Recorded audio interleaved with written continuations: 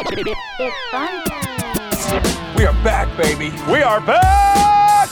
We are back! You are looking live. We get after it. You know, we jabber jaw, we go tit for tat, we have our little differences. Let's get funky like a monkey. And here we go. Hello and welcome to the Moose and Runes podcast. This episode 131, a Thanksgiving edition of the pod. Wishing you and yours a happy day of giving thanks, whether you're listening to this on Thanksgiving, the day after, on the Wednesday we're recording it before, whatever you want to call it, Black Wednesday, Cyber Monday, Black Friday. You do any of those? Thanksgiving's in there somewhere. I've become whenever the online deal hits, it's not even like a day anymore. It doesn't have to be Cyber Monday. You start getting emails, I want to say, around now. And bought a $260 pair of jeans yesterday for $75. So it's just. Where'd you get that? Can you send me that? We're just thriving. It was a promo code I had on top of the sale, on top of a gift card. So all said and done, we got out of there with a steal for a pair of Rag and Bone jeans. Okay. If you want to up your denim, one with holes in them. No. You can get them with holes in them, but that's just the brand name. Okay, gotcha. Yeah. Never heard of that brand. But is that a California thing? Point being is, I take part in the deal when the deal is to be had. There you is go. What I was getting at there. I like that. So whenever that may be, got to knock out some birthday shopping, some Christmas shopping, all of that. You know, it's always fun when you have a significant other who has a birthday 4 days after Christmas. So, it's got to be nice to just get everything, not out of the way, obviously, but you can kind of do all the shopping at once. But sometimes you like to spread that out financially a bit. Fair. You like to get that in a couple different checks. You know what I'm saying here? How much are you dropping on gifts? Good for you. But we digress. I'm a gift giver. Clearly, you never give me a gift. Well, you did, but you lost a bet. The gift of family and friendship. And I gave you a T-shirt. Is hopefully the gift that you'll be opening this Thursday. We're wishing you and yours a happy Thanksgiving, but we want to send you into the holiday with a little bit of Bears talk, a little bit of buy or sell, some sports thanks. We have to give thanks for certain things because I know we do. Well, I got a good one. Well, it's been a bleak fall for our fandom. Still plenty to be thankful for. So, Matt, first and foremost, how are you doing? I'm doing good. It's obviously it's a little bit busier this week. You got you're scrambling to get some things done at work before you're off a couple days. You got to work late tonight, back early tomorrow morning. Got to get some stuff done for tomorrow for the parents. But we're scrambling around. I know you got a move going, so you're a little bit stressed out as well. It's all good times. Good times. It's been a good week so far. How about yourself? It's been a good week. As you said, just packing boxes, getting ready to make the haul across the United States of America. And by haul, I mean getting on a flight. Yeah, it's fine. Sunday night, I was tasked with babysitting by myself for about 2 hours and putting my beautiful, lovely goddaughter to bed. Yep. And I got to be honest with you, nothing went wrong. I'm pretty proud of myself. So I felt the need to pump my own tires there. She did not cry. If we're doing grown-up things, that was my grown-up thing of the week. Yeah, I took care of a child. I fed her dinner. I read her a bedtime story, put her to bed. I went out and with Consumer Reports, and I bought a couch. We are, we're grown up. Guys. This is an adult podcast. We're grown up. We're going to talk to you about balancing your checkbook. We're going to talk to you. What's odd? Episode 132 is going to be based largely around mutual funds. Literally, the last thing we talked about on the last podcast was whether or not a man farted on air. We literally called it Fartgate. And now the next thing we're talking about is taking care of young children and using Consumer Reports to buy couches. We're balancing it out, and we're growing. Start talking about low risk investment, low yield investment, 401ks, mutual funds, all of that. Yeah, how much should you be investing into your own 401k from your paycheck? We want to give you the answers, and we can do that. Hit us on Twitter at Moose and Runes. Hit us hashtag finances. Hit us with those holiday mailbags that we always love. But Matt, let's dive right into it. Some Bears football to be talked about. They won. Win. Yay. A win that. Again, doesn't really feel like a win. They don't have a win. Did that do anything for you? Like literally, physically, emotionally, anything? No. And then I saw who had it. I think it was Sunday Night Football they brought up their playoff graphic and they had the Bears on the in the hunt list, and I literally laughed out loud. They don't have a win over a team with a winning record. I believe their teams that they've beat have a combined 10 wins this season. Sounds about right. Not really anything to get too excited about. And if you are getting excited about it, stop setting yourself up for disappointment. That was a Giants team that really is quite hapless. They have some pieces to be excited about. If you're Giants fans, I think Daniel Jones can be a good quarterback in this league with the right pieces around him. Does have some ball security issues. That was known before the Bears got their hands on him. And then just at least happy to see that they reinforced that Khalil Mack did get on the stat sheet big time after being empty the week before. I guess that would be my biggest positive takeaway, is that, he still does have, not that I doubted his ability, but he can still go out there and wreck a game regardless of the opponent. So I guess that was my one main takeaway. But Matt, I have to be honest with you. I watched the game, but the way I'm watching the game has become a lot more casual. Yeah, I'm not invested, really. I'm not breaking things down pre-snap. I'm not hitting pause and rewinding after plays. I'm just, it's on, and I'm watching it, and it is what it is at this point. Yeah, I mean, I think you took it for me there. Like the biggest highlight of, or I guess positive, whatever you want to take, is Khalil Mack looked like Khalil Mack again, which was nice. Mm-hmm. The Giants didn't pay as much attention to him in terms of chipping him more often, double teaming as much as they should, and obviously he took advantage of that. But I'm trying to think of some positives to take away, some things that I liked that I saw, and Mitch I thought played fine. I thought Allen Robinson was better, but the play calling, you finally saw them try and move Mitch out of the pocket a little bit. I forgot what it was. Anthony Miller had 7 grabs, which is good. Adam Hogue had a breakdown of Mitch's numbers, outside of the pocket and play action versus inside, and he was a lot better. Mm-hmm. But all of it really just comes back to what does it matter? Right now, what does it against the Giants to go 5-6? What does it matter? Yeah, I know. Quite honestly, unless I don't mean to down talk what we do, because I think you and I, for the most part, pride ourselves on talking about the Chicago Bears. But call me if they win their next 2 and do it so decisively against the Cowboys. That I think even then I'll be kind of back into it. But I mean, if they don't win their next 2 games and do so looking pretty good, what's their reason to have hope going into Green Bay and then Kansas City and then Minnesota? You still need all the help you need Minnesota basically to fall off the face of the earth. And hope is a lie when it comes to this Bears team. Don't ever have hope, guys. It's stupid. We had hope going into this year. Look what happened. Had no hope going into last year. Look what happened. It was great.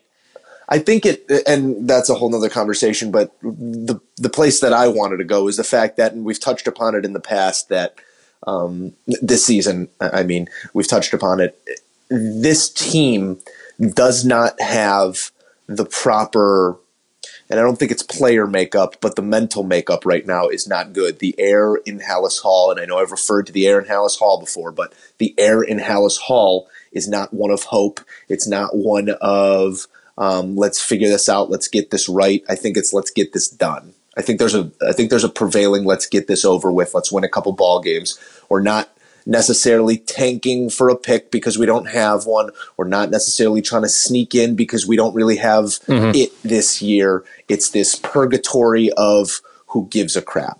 And it's frustrating as a Bears fan because we want to be passionate about our team, but the easiest thing to do is to detach yourself from a team that seems to have already detached themselves from the season emotionally. Yeah, I think we'll get to it in buy or sell, but there was a little bit of a moment that kind of summed that up, I think, pretty well, or summed up what I would like to say is basically in the face of adversity, the first time it was shown to this team, if you want to go back all the way to the Eagles game in the playoffs when they missed that kick, the first time they found adversity, pretty much everybody crumbled. They panicked on how to handle, picking up a kicker. I think you could even say Ryan Pace kind of froze in the offseason.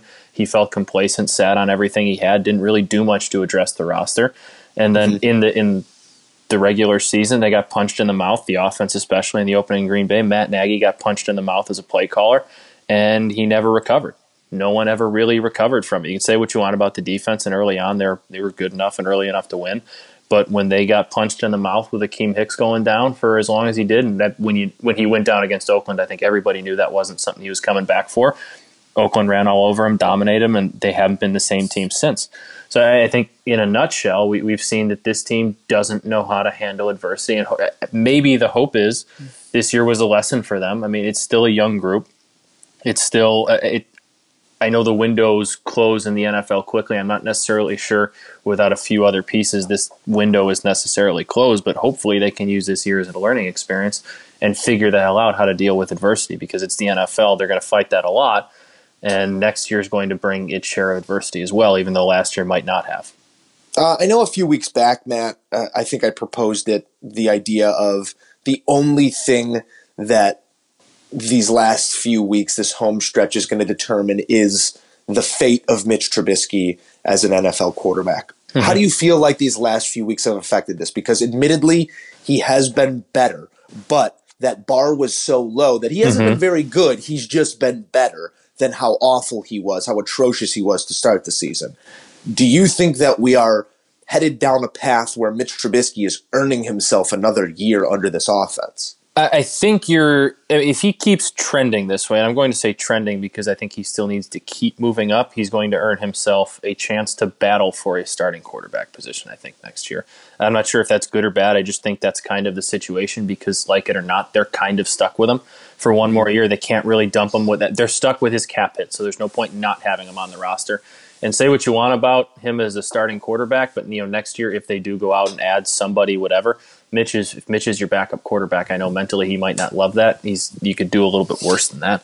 But I'm with you. I think with how broken he's been and appeared for a while, really since that the Minnesota injury, missing the Oakland game, he does seem to be taking positive steps. And I think part of that is because Matt Nagy as a play caller seems to be taking baby steps in the right direction too, and calling certain plays, running certain formations that are actually beneficial to his quarterback. He's letting him roll out. He's trying to establish play action, even though he quits on the run again. It's not great, but it's better. I think there's something to that, rolling him out of the pocket, and it's really a crutch because I know we're well past fundamental season. These are things that need to be figured out in July and August. Mitch Trubisky is so uncomfortable in a clean pocket, it makes me sick. Yeah. There's a sidearm back foot. Rex Grossman meets. It goes back to Jay him what we've talked about. He's got to think too much. He's not that football smart. There is such a lack of comfortability in the pocket. And I'm watching, so I kind of have the up close foil of Jimmy Garoppolo, similar age, a little bit older, been in the league, learned from obviously the greatest of all time. But Jimmy Garoppolo was oftentimes criticized for the same thing, his uncomfortability in the pocket, his internal clock was a little faster than it needed to be. And I've watched Jimmy Garoppolo over the last 6 to 10 weeks.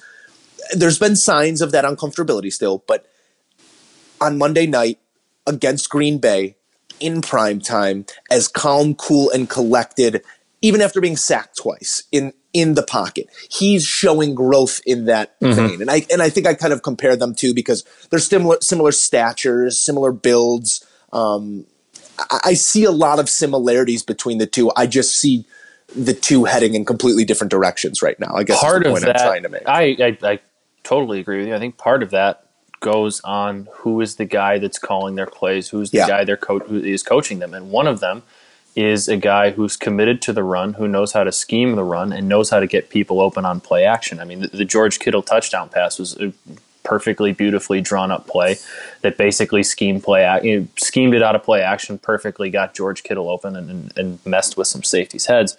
Whereas here you have a head coach who's essentially asking his quarterback week in and week out to go win him football games, even though he really can't. He's not capable of that yet. Whether or not he'll ever be capable, I don't really know. He's not quite capable of that yet. And he's also, in doing so, calling plays that aren't really fit. He's calling offenses that aren't really he doesn't really trust them totally, but we're still going to do these things, and we're going to do things my way. We have to do it's. I feel like he's got a head coach confusing him, and they're kind of running in opposite directions. Whereas Jimmy's growing because he's got a coach that knows how to scheme around him, that believes in him, and it quite honestly knows how to scheme an offense as well as anybody in the NFL. Also, they have a very good offensive line, which turns out helps. Yeah, I'm just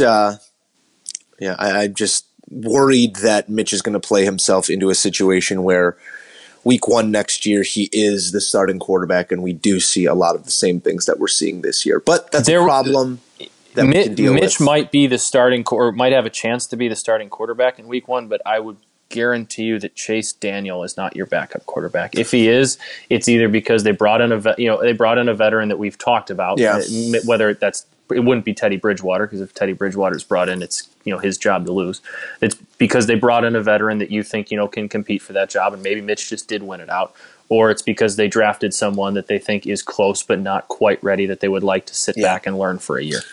And I'd be fine with all of that. I just don't want to see zero. It better not be Mitch and Chase Daniel. I just don't want to see zero proactiveness in the quarterback room. There needs to be something done there. But we could harp on quarterback play all day and probably for the next 2 years. But there are some good things. There's Thanksgiving football coming, Matt. There it is. What's better than a little tryptophan-induced Lions-Bears football? Maybe that'll get you. Maybe you get a little boozed up, eat a little turkey, feel good about yourself, and then watch whatever happens. There's not much I love more than that Thursday night, the Sunday Night Football broadcast, where I'm going through plate number, the first plate of leftovers there, or maybe the second piece of pie, whatever. I'm sitting on the couch in my sweatpants. I have Chris Collinsworth sliding in. We're watching some football kickoff. I'm kind of dozing off after that plate. Oh man, I love that so much. That's like my favorite game of the year. I've found that I like the middle game the best. I like the 1:30 Pacific game. I guess that would be 3:30. I like the 3:30 game back home because there's I have a focus still. By the time that late game hits, we're a couple deep. We're playing LCR. We're doing other stuff. I'm not as locked into that game as maybe the middle game. And the first game, luckily, that's Bears Lions. Again, you're doing stuff. You're running around. You're helping with this. You're bringing ice in from the fridge and doing this and doing that. I think the focus is always on that middle game, and unfortunately, that's Buffalo Dallas. See, that's the one I always kind of miss because we're always at my Aunt Sheila hosts Thanksgiving that year. Okay. So every year we're always there, and that's kind of it's always on. But you're always kind of standing behind the couch, in transit, saying hellos. I'm keeping my eye on it. Don't get me wrong; I want to see what's going on. But you're also talking to people. You're having some conversations, and it's a whole thing. So let's rip through these three matchups, Matt. Let's look at some betting lines, and let's also look at what you have your eye on. And we're going to start off with, obviously, the early game, Bears and Lions. Little at stake here. And by little, I mean absolutely nothing at stake here. What are you looking out for in this one? I think it's what you talked about with Mitch making kind of steady development, steady growth. And obviously we're going to talk about this from a Bears side of things. I'm looking for Mitch to kind of just keep making steady progress, whether it's been, that high of an incline of steady progress that you can debate that, but he has been progressing the last few weeks. So obviously you're looking for that. And on the Detroit side, who's going to play quarterback? I mean, it sounds like Jeff Driscoll is going to be healthy, but he's questionable. And if he is healthy, I know it's lower body. I think it might be a hamstring.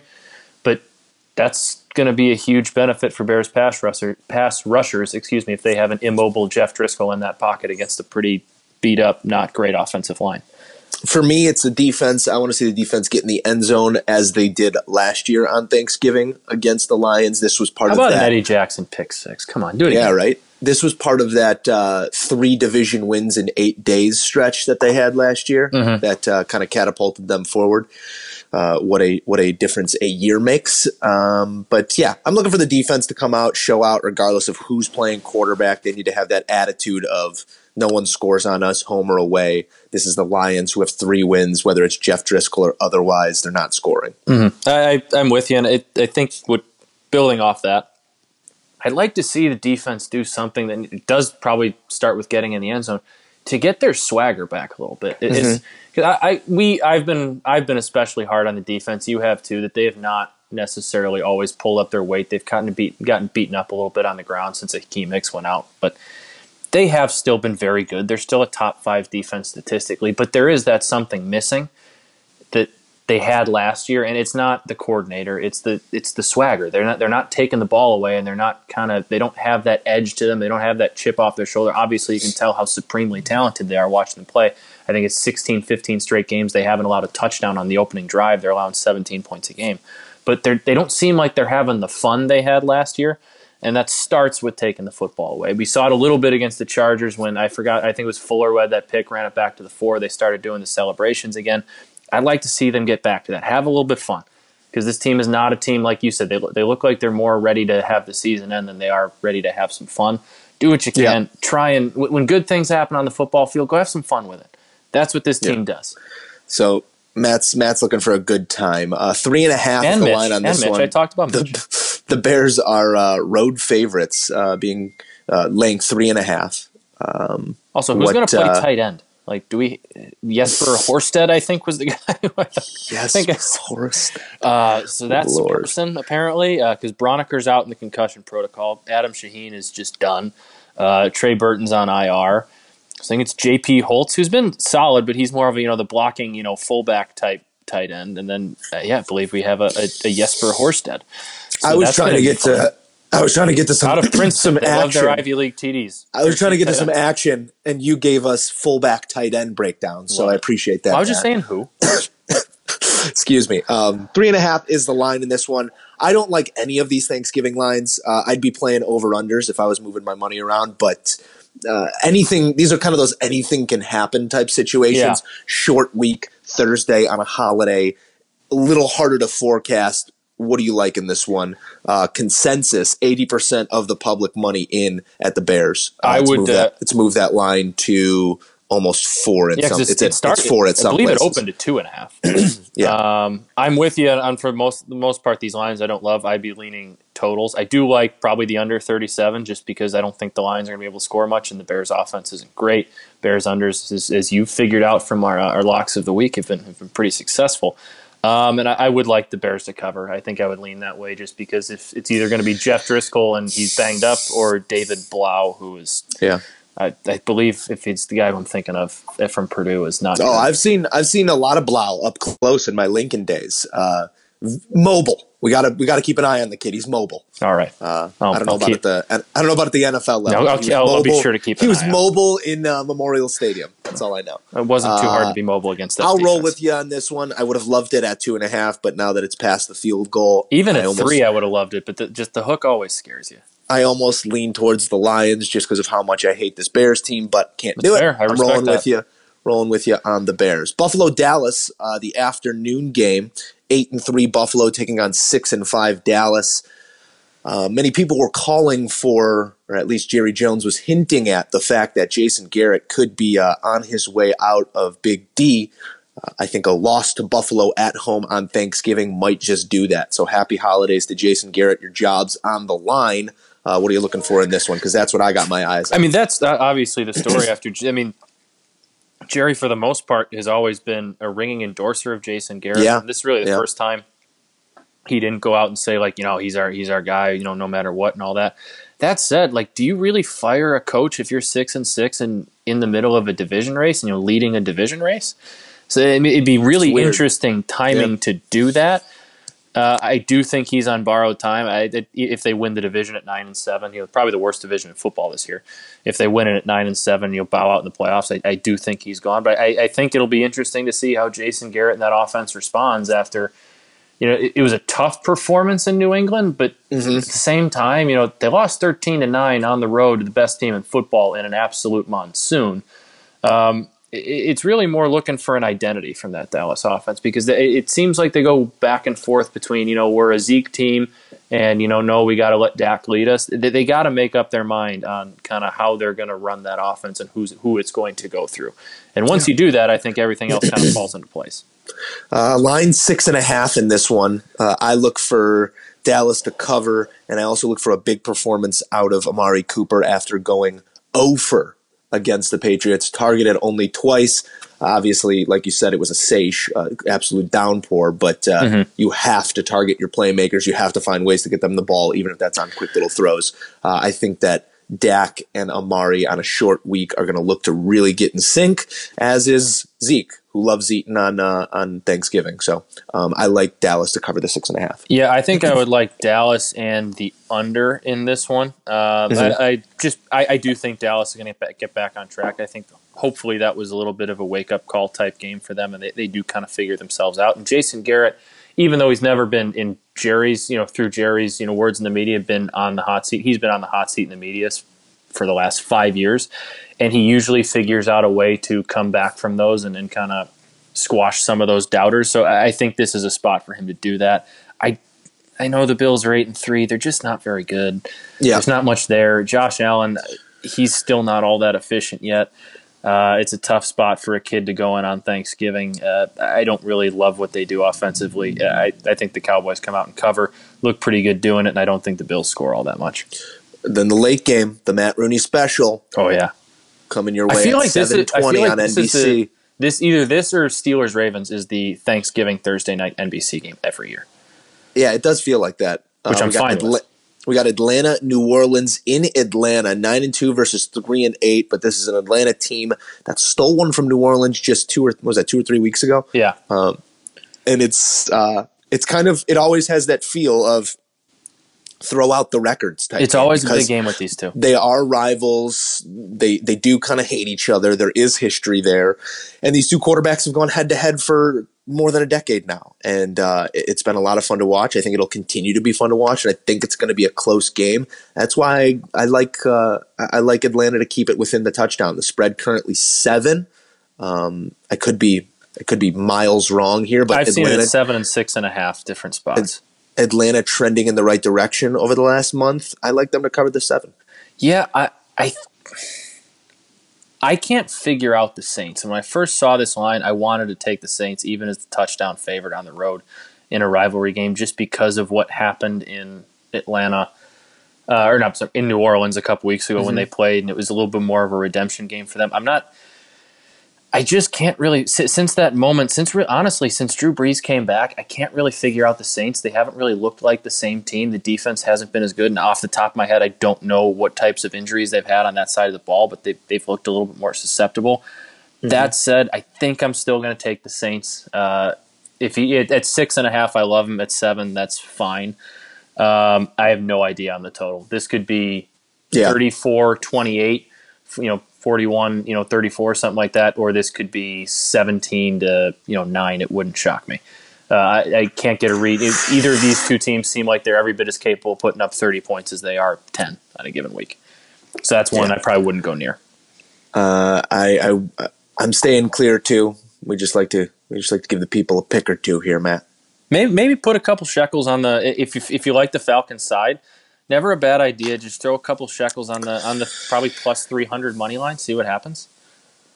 Speaking of which, Matt, we've had a little heater going here. We are locks of the week. None of those Thanksgiving games were our locks of the week. No, but I myself 2.5 the Bears might have been, but they weren't at 2.5.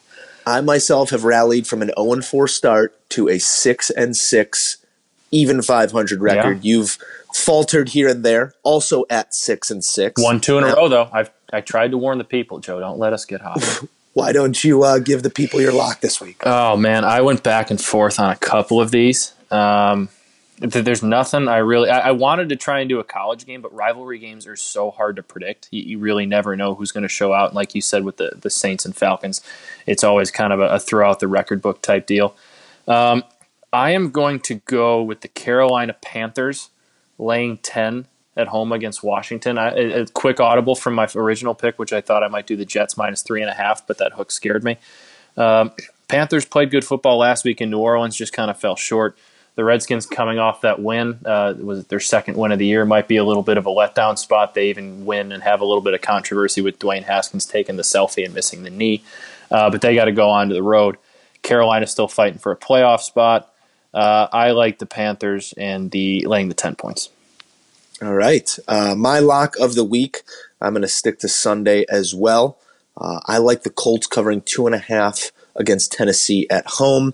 There was a prevailing Colts at home theme going early this season that's kind of become a bit of a fallacy, but I still feel that in the position that they're in, needing a win, needing to stay in that playoff picture at home, kind of a watershed moment for a franchise, at least for this season, against a Tennessee squad that's been good. They've ran the ball effectively with Derrick Henry. Ryan Tannehill has had his greatest success as an NFL quarterback over the last 10 weeks as the starter, over the last, what's it been, 6 weeks as the starter for? I think so. I think he's 4-2 or 5-1. I don't know what he is, but he's done very well. Derrick Henry's run the ball effectively. All of those things considered, does that roadshow travel? I like the Colts covering 2.5 against Tennessee. I like the pick. I've just been burned so many times by the Colts this year. I can't seem to figure them out. They're a team that 1 week looks like they can, like the week they go on Sunday Night Football on the road to Kansas City and they stomp the Chiefs, and then a week later, they come home and lay an egg at home against Denver or whenever that was. They're a team that seems to really be riding that wave of up and down. But when they're playing well, they're as good, able to beat anybody in the NFL. Matt, what do you say we jump in a little buy or sell here, huh? I've been waiting all day for it. You want me to go first? Do you want to start? Yeah, what do you want to do? Okay, I'm gonna. The White Sox, Joe. They did something. The White Sox. They did. Yeah, go White Sox.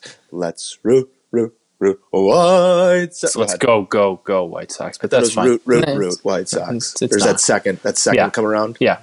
It's okay. The White Sox did something. They spent some money. They signed Yasmani Grandal to the biggest contract in franchise history, going to Yasmani Grandal 4 years, $73 million, and then also extended Jose Abreu. He originally accepted that qualifying offer. Now they have him to a 3-year, $50 million deal. I'm ask you, buy or sell the 2 contracts that the White Sox doled out over the last week? I'd buy them, double them. What do I care? The White Sox are spending money. It's a good thing. They're spending money on good players. It's a great thing. The fact that Yasmani Grandal's $75 million contract or whatever it was is the largest in the history of the franchise shows you just how antiquated their approach has been to big-name free agents. Okay? This is a great pickup. It makes them better. It fills out their offensive lineup. It gives them defensive strength. I think that he's a guy who's going to, obviously, anytime you bring in another catcher, your pitching staff has to become acclimated to that. But that's what spring training's for. That's what this offseason's for. It's going to be fine. I love the fact that they're spending money on players with name recognition. Yeah, it's a guy who, I mean, if you look at all his numbers from last year with Milwaukee, he's a guy who checks so many boxes that the White Sox need. He's a guy who gets on base. He's a guy, defensively, he's as good of a catcher really as they're out there. And I think I saw he's the best framing catcher in all of baseball was last year. He was 28 homers, 75 RBIs. He hit from both sides of the plate. But again, I said it earlier, he gets on base. He had 109 walks last year, I believe it was. No White Sox. The highest total for a White Sox, I think, was 44. So it's something that this team hasn't done well throughout the years. It establishes them as a major player. And quite honestly, when you bring in a top-end defensive catcher who has a reputation of being good with pitchers, who apparently after already he signed wanted to talk to Rick Hahn about pitchers in the free agent class that he liked, that he studied, stuff like that, you're going to have pitchers who notice that. And, that's a factor when deciding. And that's a factor in Zach Wheeler's decision coming up here, which I would imagine probably come in the next week or so. That's a factor for a guy like that deciding, and I think that's probably their next target. If it goes well, he becomes the highest paid or biggest contract in White Sox history. But it showed they're a player, and on the Jose Abreu front, I really don't understand. There's so many people saying you didn't need to sign him to 3 years, but if you really look at the contract, the way it breaks down, I think he's got some deferred money and then a bonus, so you're really only paying him like $11 million, then $14 million, then $14 million. So it's not like he's breaking the bank for him every year. And aren't we talking about the guy who led the AL in doubles this that's year? What I don't get it. Like I'm sorry, some of his weighted runs created plus was down this year. Oh my God, I'm so sorry. But if I don't care, I might sound meatball. I might sound old school. Obviously, there's a place for sabermetrics in baseball. There's a place for analytics in all sports now. But RBIs and home runs still matter. They're still very important. And say what you want about it. He had 35 of them, I believe. It was 35 home runs right around there. And he was second in the American League in RBIs. All right, he's still driving in runs. He's still producing an elite clip. And now you just went and got him protection in a lineup. You got a guy who's probably going to hit behind him that can get on base, that can draw walks. He was leading in RBIs or second in RBIs, whatever you said, on a roster that had trouble 1 through 3 putting people on base for him. Like he was creating RBIs, whether through the long ball or lineup turnover, getting the 9-man on board and getting him up to bat. Like he was producing in a less than ideal situation. Year 3, I mean, are you looking at this contract saying, man, I wish it was 2 years? Probably. But at the same time, I know, again, like the metrics say he might be slowing down a bit, but he also, I think I saw last year, His barrel rate was as high as it's ever been. His hard hit percentage was incredibly high as well. So he's still hitting the ball hard. He's still seeing it. He's still squaring it up. I don't understand. He's obviously the unquestioned leader in the clubhouse, and I've heard, well, he wants to play first base. He doesn't want to DH. So what? Mm-hmm. That doesn't mean he's not a leader in the clubhouse. People look up to him. Eloy said he's like a dad in the clubhouse to everybody. And obviously when you're bringing in all these young Latin players, it's nice to have a face like that, like Jose Abreu up top. He loves the organization. So, yeah, it should have been a 2-year deal, but you gave a guy a third year for being a clubhouse guy and being, basically a reward for sticking around. I don't understand the criticism of the length of the deal. It's not like they signed him to a 7-year, $100 million deal. It's 3 years. No. So long story short, we're both buying. Both buying. And then now get me Zach Wheeler. Matt, going to take you a different direction here to college hoops. A huge upset, one of the biggest upsets of the recent decade, of the recent past. You hate to see it. Last night, Stephen F. Austin, 25.5-point dogs on the road at Cameron Indoor, taking on Duke, finishing it off with a buzzer beater layup, upsetting the number 1 Blue Devils. Matt, buy or sell, the Stephen F. Austin loss is cause for concern for perennial number 1 Duke. I'm going to sell it, and this is coming from a guy who I hate Duke. I'm a North Carolina fan. I love Notre Dame basketball as well. I don't like Duke basketball. I had fun watching it last night. I relish when Duke loses. I love watching it. That said, they're a very young basketball team. I think they're unquestioned leader. What is Trey Jones now? Yeah, Tyus is in the NBA. He's a sophomore point guard. They're a young team playing a lot of freshmen. Stuff like that happens. Kentucky lost a couple weeks last week at home to Evansville, whenever that was. I'm not, sounding the alarms. It's a bad loss. It shouldn't have happened, but they're a bunch of young guys that I think they'll end up being fine. I'd agree with you. I think that this is the perfect time in the season for something like this to happen. It's almost a tool for Coach K to use for his guys to ignite them. And I wouldn't be surprised if you don't see them lose too many games between now and March. I think it's going to be something they look back on and say, "Ooh, we could have done something really special here." I'm not suggesting that it's their only loss of the season, but it's just going to be one of the few, I believe. Yeah, I'm with you. I don't think it's fun to watch. It's a fun storyline early on, but it's not something that we're usually give me a hard time for. Well, you usually give me a hard time for running around my apartment during the podcast. What's going on over there? Huh? I was making a little bit of a switch here. I was moving from the counter to the back room. Mike here got back to the apartment, so I didn't want to be talking to myself here essentially when he was sitting in the living room trying to watch some TV. You're a little bit of a weirdo. Why? All right, hit me. I talked about with you earlier, and then I talked about on the podcast earlier. Akeem Hicks's reaction yesterday when he was on the Waddle and Sylvie show here in Chicago on ESPN 1000. He's been a weekly guest there since the season started. Basically, Tom Waddle made a very innocent comment. I'm sure most of you probably heard about it, a sarcastic comment, basically defending Akeem Hicks and the Bears, saying they're not trying to lose, made a comment about his elbow injury. Can we put that audio in here? Can we get that audio? Do you have it? Yeah, if you give me just 2 seconds. Yeah, wait 2 seconds. Continue to detail. But essentially, Akeem Hicks flipped out. You read Tom Waddle, who most of our audience here in Chicago audience knows who he is, knows his radio personality. He's a sarcastic, fun-loving guy. He's a Bear legend because of how many injuries he played through and all that stuff. Would never mean to offend anybody like Akeem Hicks. Hicks flipped out on him and basically hung up and said, "I'm never talking to you guys again." Then pretty much doubled down on it on Twitter when they tried to, apologize and clear the air. He doubled down. Here's that short excerpt from the Waddle and Sylvie show yesterday. With us, we're down right now. We know that, and we're fighting to get back up. So roll with us. We didn't do this on purpose. We didn't try to get ourselves in a situation, but we're doing everything that we can to climb out of this hole. So be supportive.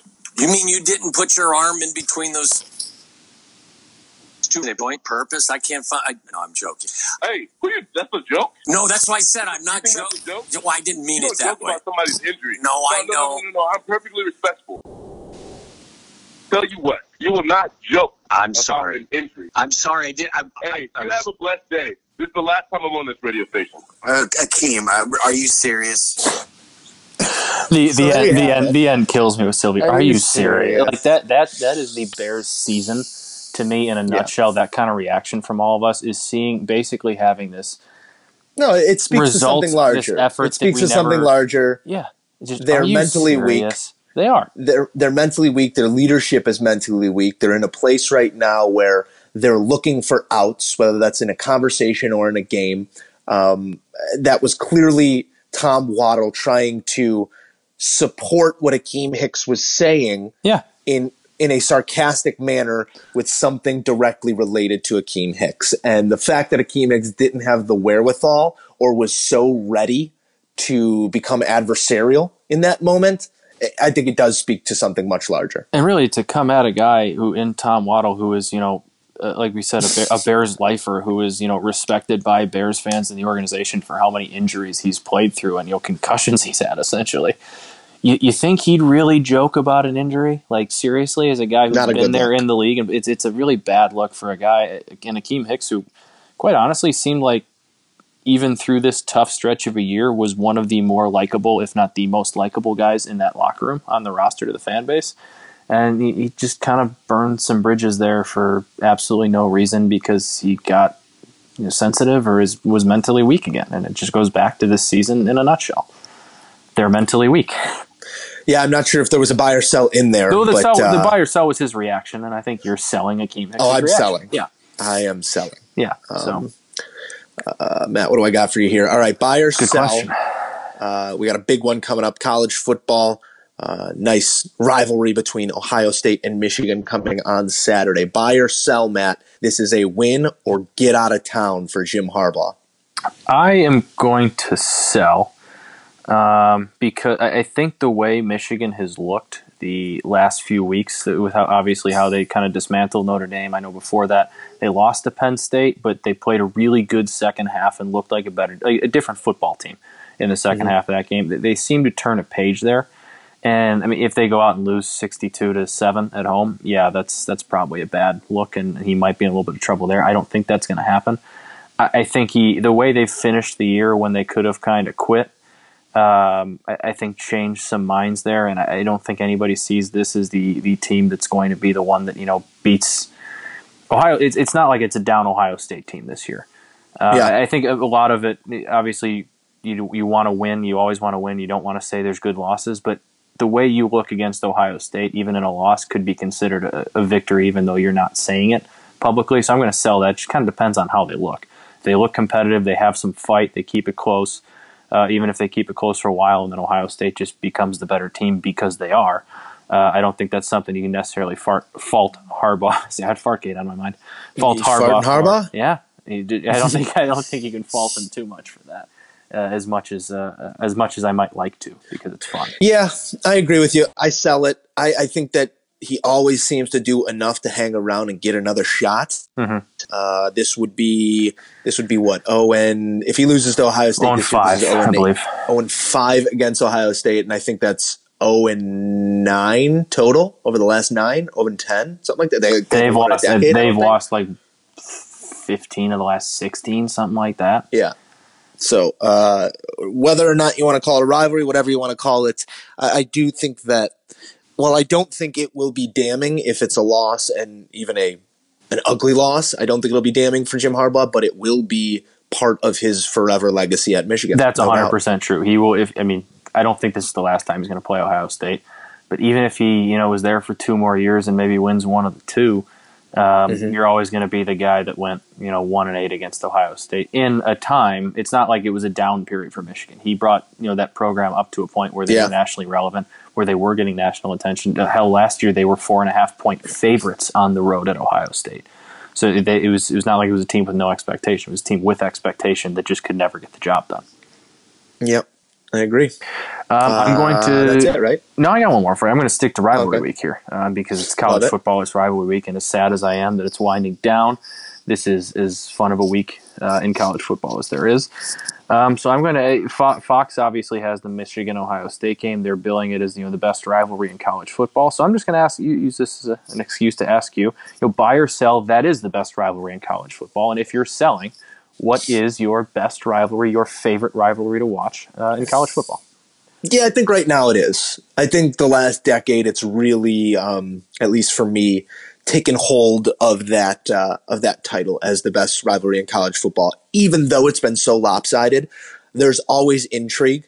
Whether it's the Urban Meyer Jim Harbaugh matchup, whether it's a matchup of fantastic ball carriers, whether it's a matchup of, as you said last year, a road favorite who's surging. There always seems to be a storyline, whereas you look at some of the Notre Dame rivalries, let's say Notre Dame Michigan, that's been taken off the slate, unfortunately, in years past. Notre Dame USC has lost its luster since the Leinart days and the Reggie Bush days and the Bush days. Because neither of those teams have ever really, they used to be. Yeah, neither of those teams have been relevant together at the right time, if that makes sense. I mean, you get outside of our backyard and you talk Texas, Oklahoma is always a good one, but there's no defense there, and Texas has been down. And you talk about some of the other games and some of the big rivalries.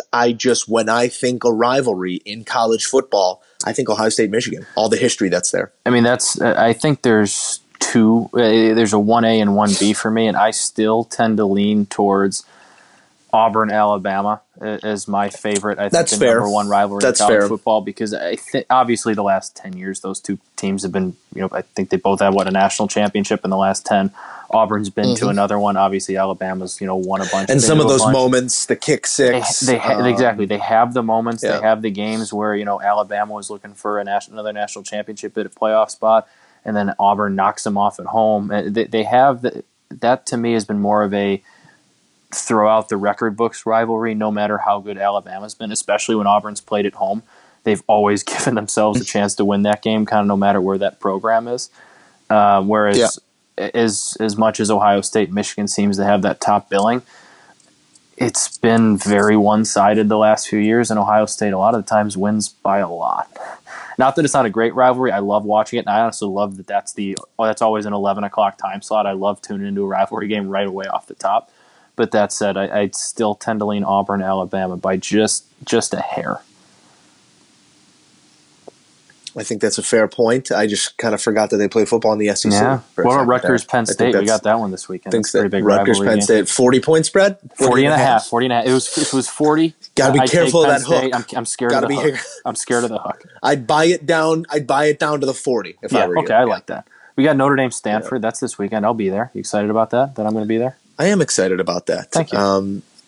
Matt, before we go here, it is the Thanksgiving edition of the podcast, and I think the last thing that we should do in what has been a bleak fall is give the people one sports thing that we're thankful for. Oh, see, this is easy for me. I'll let you start because mine's pretty easy and I think a pretty short answer. But I would like you to start. Okay. What are you thankful for? I'm going broad, and I'm thankful for the NBA. Oh. Because of how bad my football allegiances have been this year.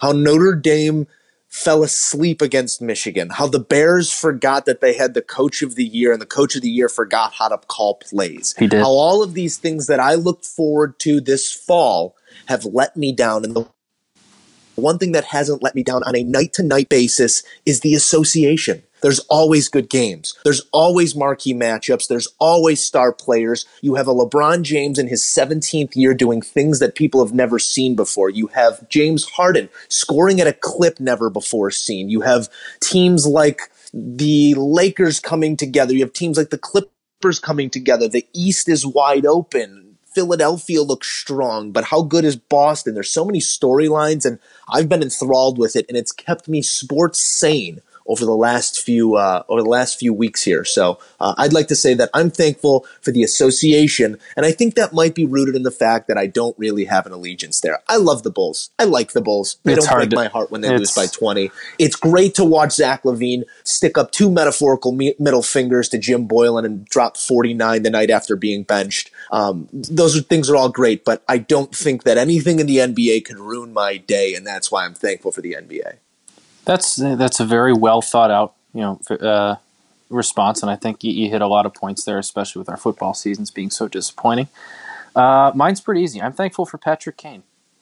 It's his 13th year in the NHL, 13th season, I believe. He's still scoring at an elite clip. He still looks like he's playing, like he's skating like an 18-year-old, whatever, 22-year-old in his prime. He's on a 13-game point streak, looking for his second consecutive season with a 20-game point streak, the third time he did in his career. And he's just getting better. And like you said, it's something for me to watch during football season when we have such a down allegiances. And he just keeps getting better. He keeps doing things that I think are not possible, and he keeps the Blackhawks fairly relevant. So I'm thankful for Patrick Kane and the 3 Stanley Cups he's helped bring us, and hopefully 1 or 2 more in the next 10 or so years when he's wearing the Indian head sweater. Amen. I'm thankful for Patrick Kane as well. He's really good. Thankful for you. He's very good. The Moose and Runes listeners, we give you thanks for always tuning in, for always supporting us, and lending us your ears even for just an hour. It means the world to us, and to allow us to sit here and just talk sports. We hope that we bring you a little bit of entertainment on a weekly basis. One more time for the people. I'm thankful for my podcast. I'm thankful for my podcast partner, Matt Rooney, as well. Well, that's nice of you to say. Yeah, there you go. Were you expecting me to say it back? No. And it would have seemed disingenuous because you weren't even thinking it. So just let it sit. Right. You know what I'm thankful for? What I'm actually thankful for outside of the sporting world is that I have already bought my ticket for Wishfest on Friday, December 6th. There you go. I'm very thankful that I bought that. I'm thankful I'm going to get to go there, help raise money for a great cause, have a great night with my friends. And the rest of you should go to wishfest.com or wishfest.org or wishforever.org or wishfest.com. Nailed it. Buy some tickets. There's some great silent auction items up for sale, or not for sale, for auction that I think you can start bidding on next week. As I've told you, I had my eyes on the Duncan Keith signed jersey, so please stay away from that. But either way, we've said it. We said it a million times the last month or so on this podcast. You know where you can go get your tickets. You know the cause you're helping support. Go out there, do it. It's the giving season, Joe. It's Thanksgiving. Can you say Thanksgiving? Thanksgiving. Let's go out and give. Giving. To the Wish Forever Foundation. They do a great job helping families with younger people, kids going through cancer, helps offset some medical bills for them. It's a great cause, paying it forward. So now we have to go pay it forward to them so they can write it back. That's right. No better way to spend the holiday season than, as you said, with that operative word, giving. And no better way to give than at Wishfest. As always, Moose and Runes listeners, we appreciate you. That's going to do it for episode 131. Episode 132 coming at you next week. We're talking mutual funds and low risk investment. I think that's the direction we're taking this podcast. Our mailbag is how much of your paycheck should you be contributing to 401k? We're going to take a deep dive into that. For Matt Rooney, I'm Joe Musso. As always, we appreciate you fans. Like it, tweet it, send it. We want those mailbag questions. Those holiday mailbag questions are always our favorite. So hit us up at Moose and Runes on Twitter. But for now, saying goodbye from Matt Rooney, I'm Joe Musso. We'll see you guys soon. May God give you for every storm a rainbow, for every tear a smile, for every care a promise, and a blessing in each trial. I swear I've seen a lot of stuff in my life, but that was awesome. Chicken on a stick was phenomenal.